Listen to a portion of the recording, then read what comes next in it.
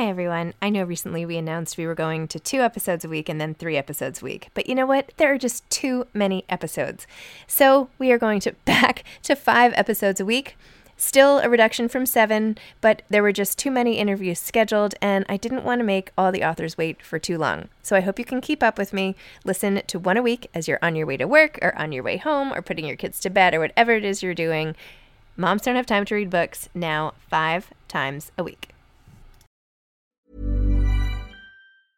I'm Sandra, and I'm just the professional your small business was looking for. But you didn't hire me because you didn't use LinkedIn Jobs. LinkedIn has professionals you can't find anywhere else, including those who aren't actively looking for a new job, but might be open to the perfect role, like me.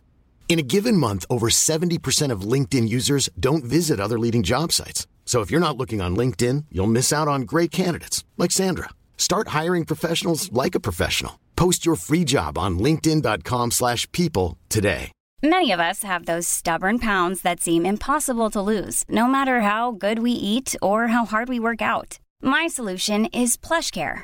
PlushCare is a leading telehealth provider with doctors who are there for you day and night to partner with you in your weight loss journey. They can prescribe FDA-approved weight loss medications like Wegovy and Zepbound for those who qualify. Plus, they accept most insurance plans. To get started, visit plushcare.com/weightloss. That's plushcare.com/weightloss. Hey, it's Ryan Reynolds, and I'm here with Keith, co-star of my upcoming film, If, only in theaters May 17th. Do you want to tell people the big news? All right, I'll do it. Sign up now and you'll get unlimited for $15 a month and 6 months of Paramount Plus Essential Plan on us. MintMobile.com/switch. Upfront payment of $45 equivalent to $15 per month. Unlimited over 40 gigabytes per month. Face lower speeds. Videos at 480p. Active Mint customers by 531.24 get 6 months of Paramount Plus Essential Plan. Auto renews after 6 months. Offer ends May 31st, 2024. Separate Paramount Plus registration required. Terms and conditions apply if rated PG. Hi, this is Zibby Owens, and you're listening to the award-winning podcast, Moms Don't Have Time to Read Books. And speaking of books, I have 2 of my own books coming out this spring and summer. Princess Charming is a picture book, which debuts on April 19th, and Bookends, a memoir of love, loss, and literature, comes out on July 1st, and it is truly a labor of love. I hope you'll pre-order, order, and join me on tour as I go across the country. You can find out more at zibbyowens.com or bookendsmemoir.com. And you can follow me on Instagram at zibbyowens because I always post about everything. Enjoy the show. Jean Hanff Korelitz is the author of The Latecomer, a novel. She is also the New York Times bestselling author of the novels The Plot, which was the 2021 Tonight Show Summer Reads pick, You Should Have Known, which was adapted for HBO as The Undoing by David E. Kelley and starred Nicole Kidman, Hugh Grant, and Donald Sutherland, Admission, which was adapted as the 2013 film starring Tina Fey, The Devil and Webster, The White Rose, The Sabbath Day River, and a jury of her peers. Her company, Book the Writer, hosts pop-up book groups in person in New York and online where small groups of readers can discuss new books with their authors. Welcome, Jean. Thank you for coming back on Moms Don't Have Time to Read Books to discuss your latest book, The Latecomer. Oh my gosh, I have that same book on my shelf right here. That's so crazy. I wonder how that even happened. It's amazing. Maybe it's a weird, advanced computer thing. It's a nice cover though, isn't it? I love the cover. I love it. And now that you have read the book, you understand what the cover means, that it's... Are these test tubes?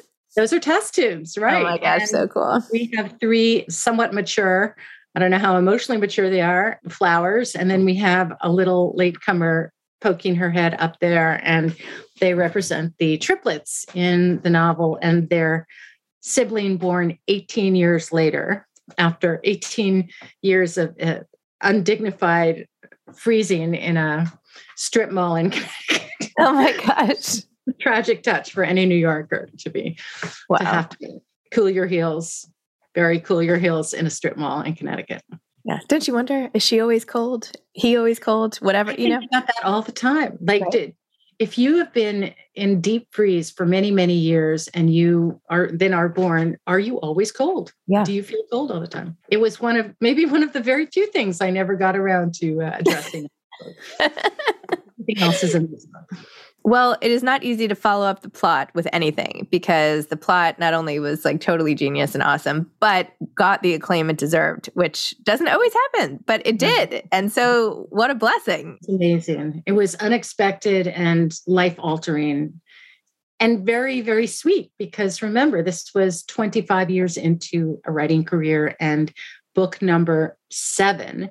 And that is not counting the books that did not get published. So it felt different from the get-go, and it was different. And I'm still just so, every time somebody comes up to me and says, I read the plot, I want to say, okay, who is it that you know in my life who gave you this book? Was it mom? Was it my editor? Was it my agent? Was it my friends? No, they're total strangers. And they read the book, and it's just wonderful.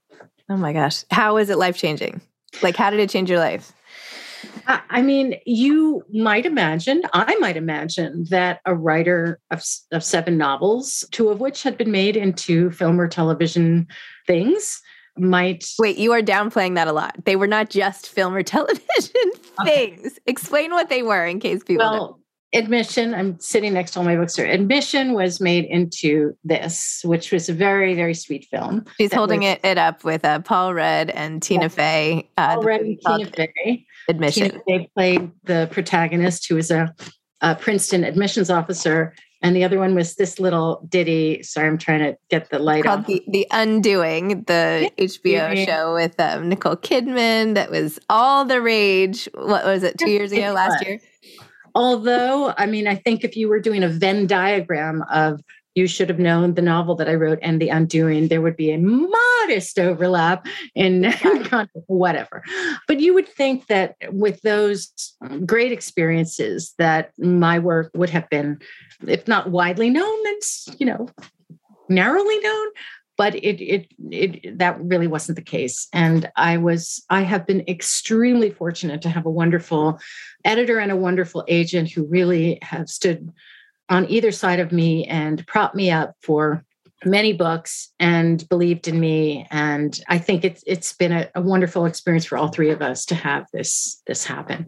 But everything felt different with this book. It was being extremely well published. It was being enjoyed. It was being talked about. And it's just kind of continued to percolate along for an entire year now. And here we are coming up to the paperback publication in just a few weeks. And I feel like the book is still selling. So it's been a wonderful experience. And the Late Show recognition. I mean, that was just a cherry on Sunday. I mean, it was an honor just to be nominated. It was one of 6 books that were finalists for the Jimmy Fallon Summer Reads thing. And when I saw the other 5 books, I thought, okay, honored just to be nominated. They are great books. Most of them I'd read and admired, Crying in H Mart and the final revival of Opal and Neb, a wonderful book. And I really wasn't expecting to win. And I got a call from my editor. I was on vacation on an island in Lake Michigan that I'd always wanted to visit. And I just couldn't believe the whole thing was just completely surreal. And then what you saw or perhaps didn't see on the Late Show was me not eating for 4 days because I was so nervous. But the plus was I could fit into my best skirt. So it all worked out well. And after it was over, I think I went immediately for the cookies in the green room and just like stuffed them. It's quite a visceral experience. Wow. So that's why I was even more surprised when The Latecomer showed up so quickly after the plot, and not like something you just whipped out overnight. Like No. Oh, no. So did you write this before? Like, tell me what happened. Right. So, well, The Latecomer and the plot are such different novels, very different novels. In fact, they probably represent the 2 opposite poles of my writing life, the more kind of thriller, plot driven, and the more kind of contemplative, literary, observant novel. And yet in my brain, they're completely enmeshed because I wrote and rewrote The Latecomer before the pandemic. And it was not where it needed to be. And I wasn't sure why. I just kept banging my head against the wall and trying to figure out what the problem was, what the solution was. And it was during a meeting with my editor in which she was explaining to me why she wasn't ready to buy the book again, that I told her this other idea that I had, which was about a kind of washed up novelist who's teaching in some horrible kind of low residency MFA program. And he has this terrible student who has a brilliant idea. And then the student dies, leaving the idea unclaimed.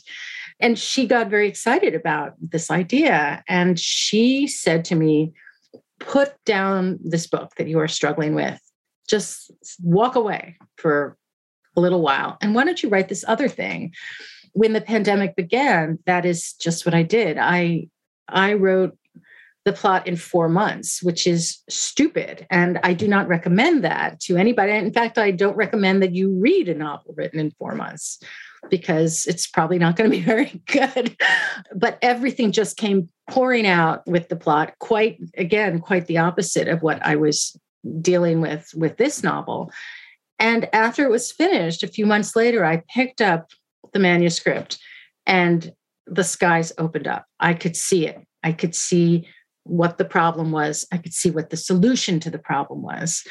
And then I did have to rewrite it a few more times, but it was that change of focus and that break and maybe the palate cleanser of a world-altering global event, who knows, that allowed me to see it again. And once I saw it, I could write the story that I wanted to write.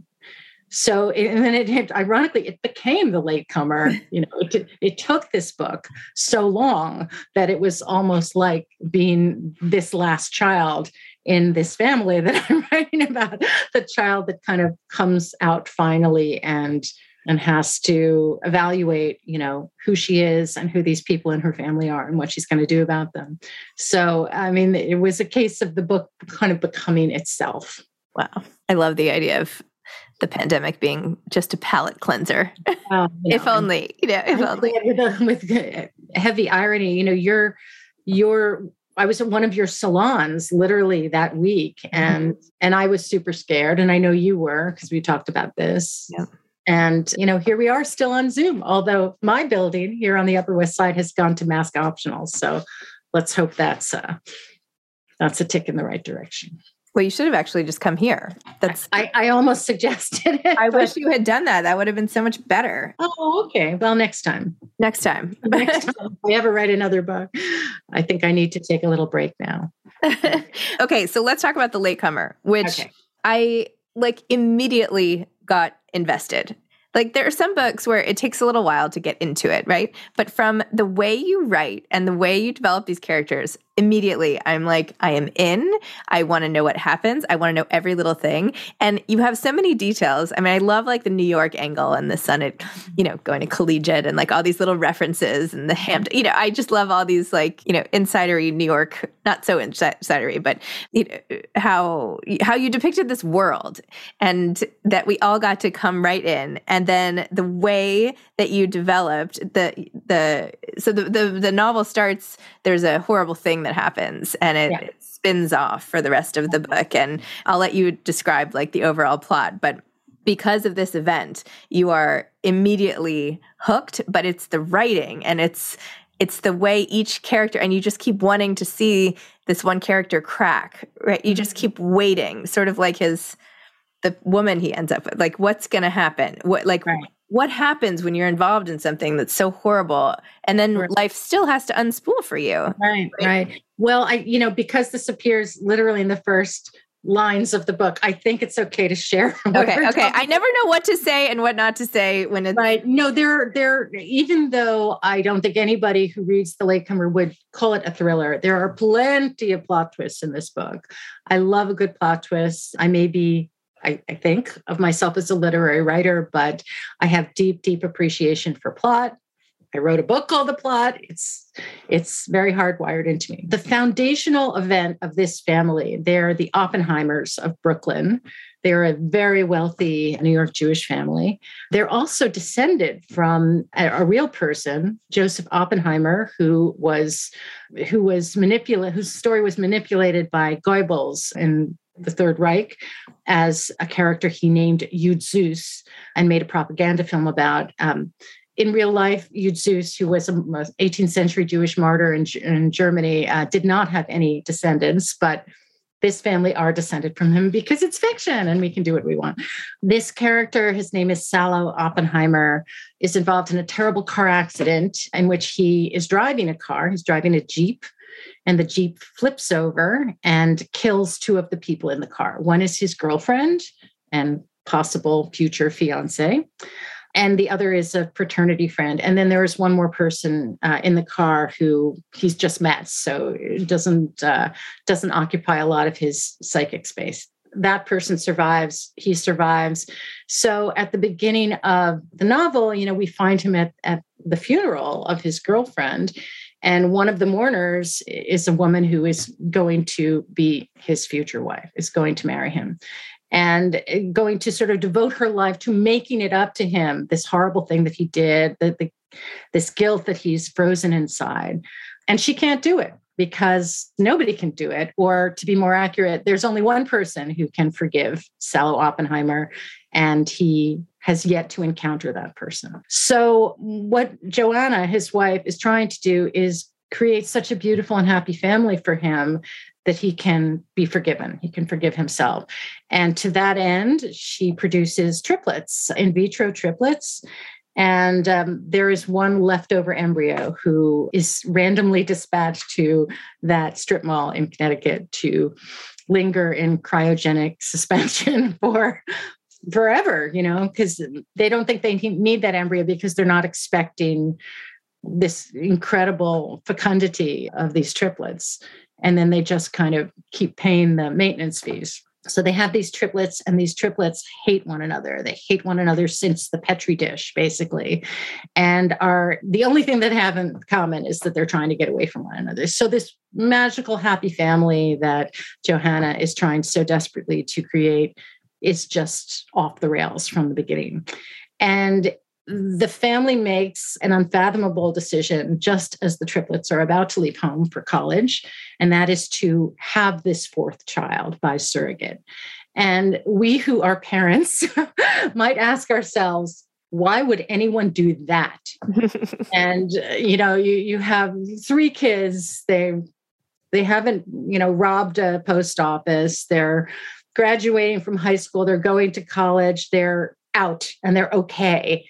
Why would you start over with an infant at that moment? And that is the question that we answer. Oh, that's one of the questions that we answer in this book. The why questions are the ones that get us going as novelists. Why would you do that? I mean, can you imagine doing that?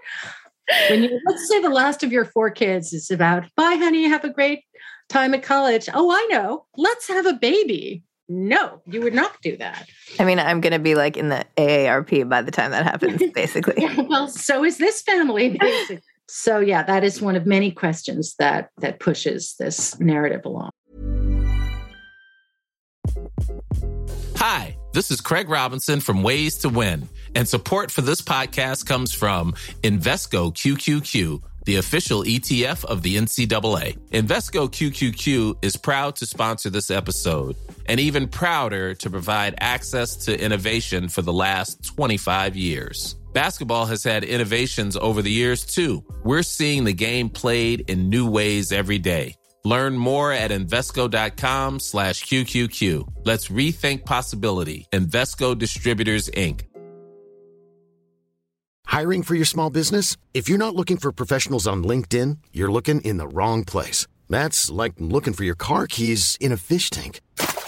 LinkedIn helps you hire professionals you can't find anywhere else, even those who aren't actively searching for a new job but might be open to the perfect role. In a given month, over 70% of LinkedIn users don't even visit other leading job sites. So start looking in the right place. With LinkedIn, you can hire professionals like a professional. Post your free job on linkedin.com/people today.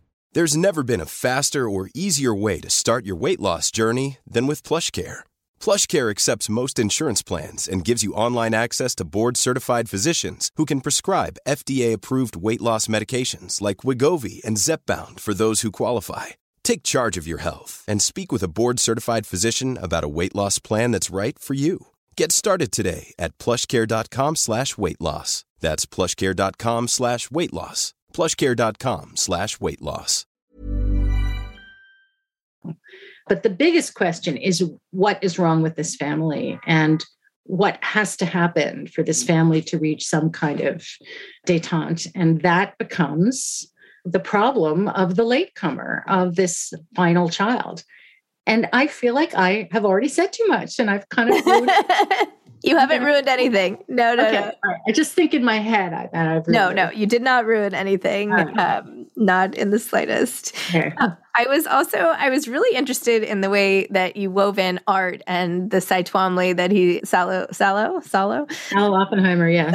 Salo sees in this random, it has this very physical, emotional response to, and just, it's the only thing that seems to elicit any emotion out of him from anything that he experiences. And then I love the image of like the Twombly just like on the floor in this Third Avenue one-bedroom apartment with trying to hang it on one hook on the wall and it falling off. And I'm like literally cringing like, oh my God. Ouch. It's a $70 million painting. Be careful with it. You don't just bang it. Yes, well, I'm extremely fortunate. I'm not all that knowledgeable about art, but I have a good friend named Steve Martin who is, and I went out to lunch with him and I said, "The Steve Martin or just another Manhattan?" The Steve Martin, okay, and who is an incredible collector of art and very knowledgeable about art, and we together created Salo Oppenheimer's fantasy art collection. Salo begins to collect art in the 1970s. He is moved only by his emotional response to specific pieces. He doesn't care about money. He has money. He doesn't care about the prospects of a particular artist becoming valuable. He doesn't care about any of that. He cares about the solace that these paintings offer to him, beginning with the Twombly, which he actually faints in front of when he sees it in a museum. And this is a thing. This is an existing thing. It's called the Stendhal syndrome, in which usually tourists faint before great art. It's the kind of thing you read about and you think, one day I'm going to put that in a novel. But he keeps his passion for his art collection completely separate from his family. All of the love and passion and care that should be going into the family that his wife has gone to such effort to create for him is going into this. It's not exactly a secret collection, but it's a private collection. And he houses it in a warehouse in Red Hook in Brooklyn. So most of the art that he collects is art that would not become valuable for some time. He's incredibly prescient. And if he were collecting for money, he's done very, very well. And I like that you don't even have the artist. Like I happen to know I love art history and I've taken it, but I'm like, okay, so these two gray splotches, this is a Rothko, right? But you never say that like, oh, he just happens to buy a Rothko at this particular time or, I had a lot of fun with that. I bet. I mean, later, one of his children gives us more of a specific tour of the collection. So we kind of get the breadth of what he accomplished. But this was actually, when you're a novelist, ideas come from all sorts of places and you don't use them right away. Sometimes they linger in your head for a long time. And many years ago, I was watching television in a London hotel room. I was watching an episode of the British version of Antiques Roadshow. And there was the most extraordinary story unfolding on this episode. And it had to do with a man who had died. And his son and his widow had brought this collection of silver to the Antiques Roadshow. And every time the host or the appraiser pulled an object out of this bag, he freaked out more and more. This is the most rare. I've only seen this once before in the museum, the Tate, whatever, not the Tate, the British Museum. And you would think that the family members would be kind of happy and, wow, we're going to have an inheritance. They were more and more visibly distressed with every object that came out of this bag because it was clear to them and to the host and to us that this man's love and passion and care and delight had all gone to this collection and not at all to his family. The family didn't even know about the collection. They maybe knew that Dad went to a museum on the weekend, or he went to a trade show, or he went to an antique show or something. But this, they had no idea. And it was the most fascinating family dynamic. And years later, I went to that memory for this man and his art. The idea that he's assembling a world-class collection of 20th century painters in a warehouse in Red Hook while his family languishes without his attention is just, unbearable, really. So that's where that came from. Oh my gosh. It's so funny. I just, inspiration comes in all sorts of places. Right? It does. And you don't, if anything, you would see a story like that and say, I'm going to make that the centerpiece of a novel one day. But in fact, this isn't the centerpiece. This is just one element of this very, very, this story has so many pieces. This is just one piece. Wow. And the fertility journey also, I was actually really interested because this dovetailed to me more with what happens these days, right? Or this in the last, 20 years or something. But this happened a while ago. And I was wondering, Go ahead. There is for people who know their assisted fertility history, the dates are a little off. I'm off by about 3 years. My fictional fertility journey jumps the factual gun by a couple of years, but certainly by the time you and I were having our kids, this was more of a story that we were hearing a lot. I think the more common story is you produce these eggs, you have one, a few years later, you have another. But this was a case where she's not expected to have a successful pregnancy of one child, let alone 3. It just, after many failures, it just works. So because one is superstitious about these things, you keep paying the maintenance fees. I every year I write a check for my 22-year-old son's umbilical cord blood. I have that too. I'm like, what on earth? Why am I doing? Like, I don't even know if I could find that receipt. Honestly, it's like to the wrong email. Like, I know it's out there somewhere. Yeah. Do people even still talk about that? That was like such a big deal before. Cord blood banking. Well, yeah, but there's a superstition about it. There's a Greek myth about a baby who's born and the mother hears some supernatural creature say, it's too bad that when that log is finished burning up, that baby is going to die. So she snatches the log out of the fire and saves it until many years later, she's really mad at him for something and she throws it back on the fire and he dies. Oh my gosh. It's true. I love that story. So, yeah. You never know where the ideas are going to come from. Wow. I also feel like there's a lot of, Johanna is very ashamed of her family in relationship to this other family. And you have this one scene where I think they ran to his family's apartment to grab something. And she's wandering around looking at mayonnaise and, it's dawning on her what she's gotten herself into basically. And that sort of, culture shock, if you will, or just this whole new world that has opened up for her that she doesn't even really quite know how to deal with, which I feel like many people, not in this particular way with, grandmaster art and all of the rest, but many people find themselves in a new family situation with the person they're marrying. And they're like, okay, this is a whole new world. How do I navigate this? Which is interesting. Joanna's from New Jersey and her father is the accountant at the Lawrenceville School. So she is used to one version of American prosperity. And that is not what she's looking at in her fiance. So by the time she kind of figures it all out, it's a moot issue because apart from these paintings, which aren't costing a lot of money in the 70s and 80s, they're kind of frugal people. They don't splash out a lot.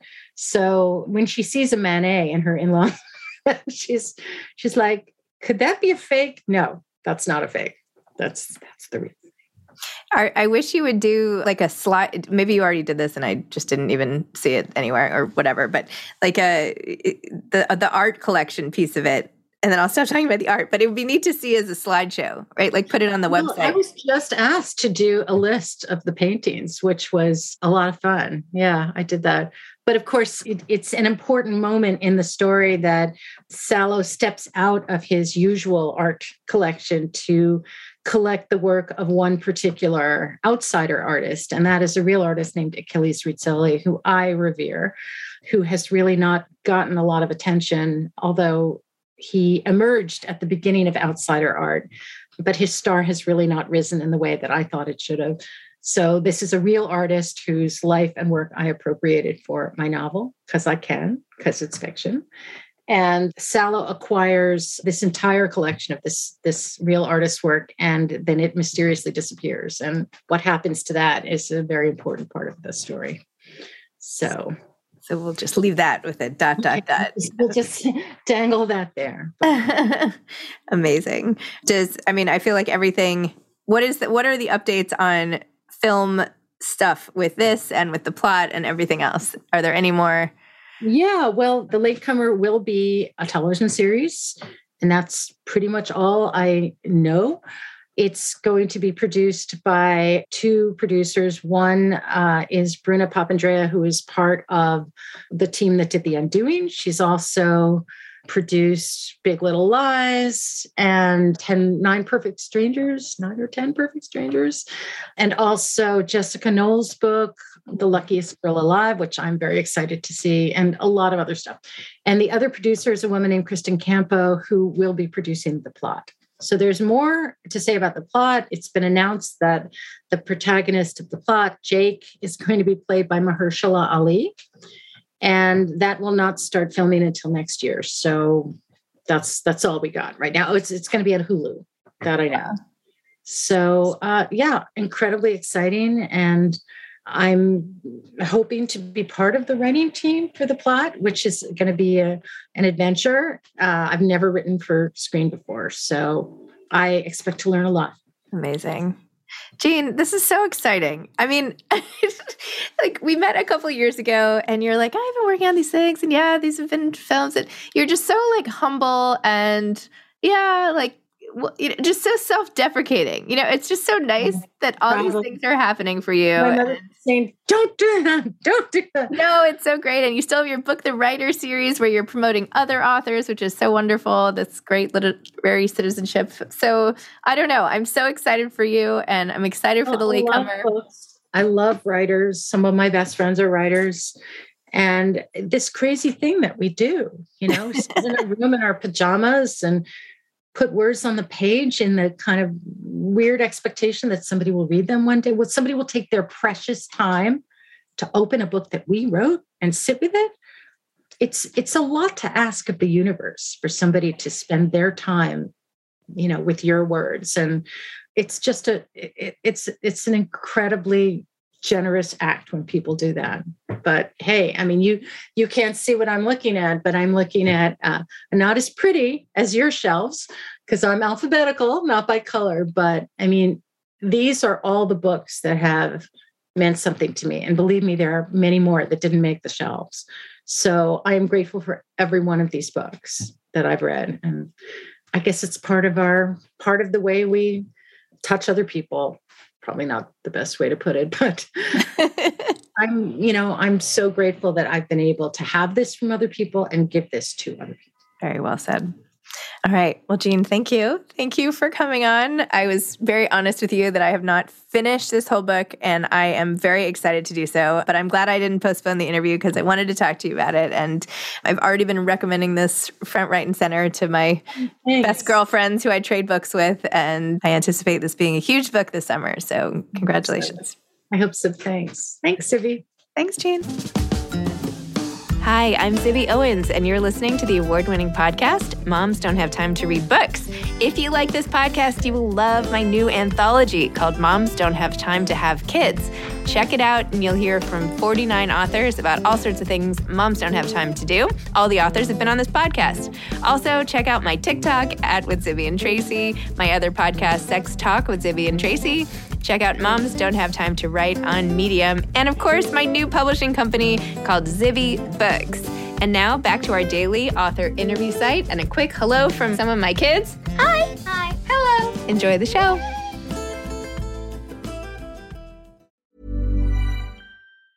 Planning for your next trip?